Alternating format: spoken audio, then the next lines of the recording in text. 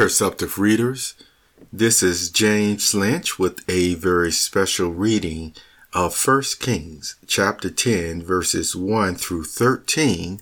This reading is taken from the Basic Bible English translation, and it will have a brief additional thought at the end of this reading.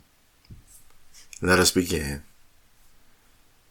When the Queen of Sheba heard about the fame of Solomon and his relationship to the Lord, she came to test Solomon with hard questions, arriving at Jerusalem with a very great caravan with camels, carrying spices, large quantities of gold, and precious stones.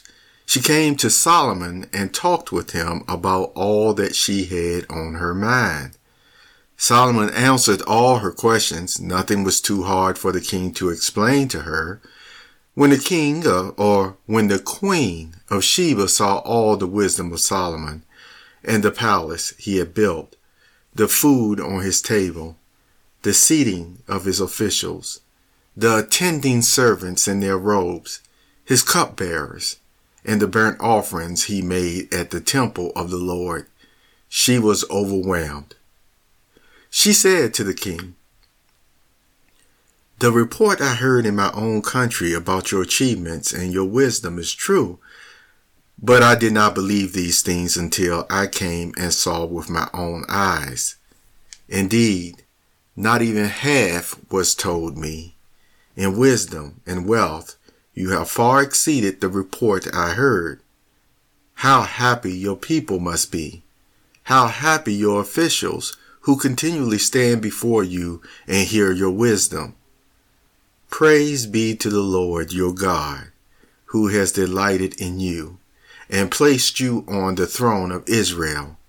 Because of the Lord's eternal love for Israel, he has made you king to maintain justice and righteousness."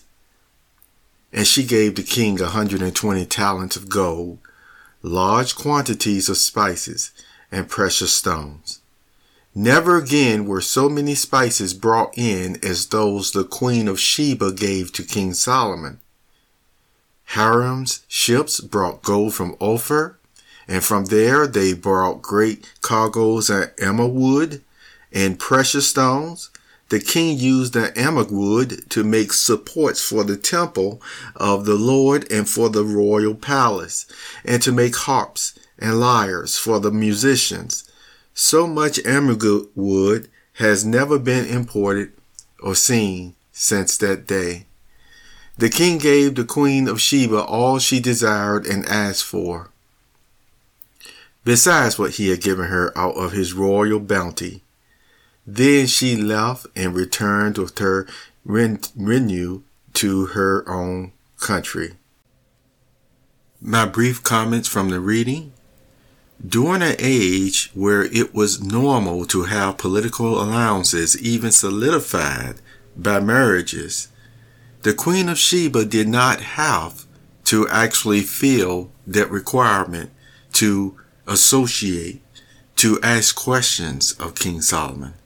Yes, she was able to visit him and talk with him and actually have all her deep questions, which she had many, answered.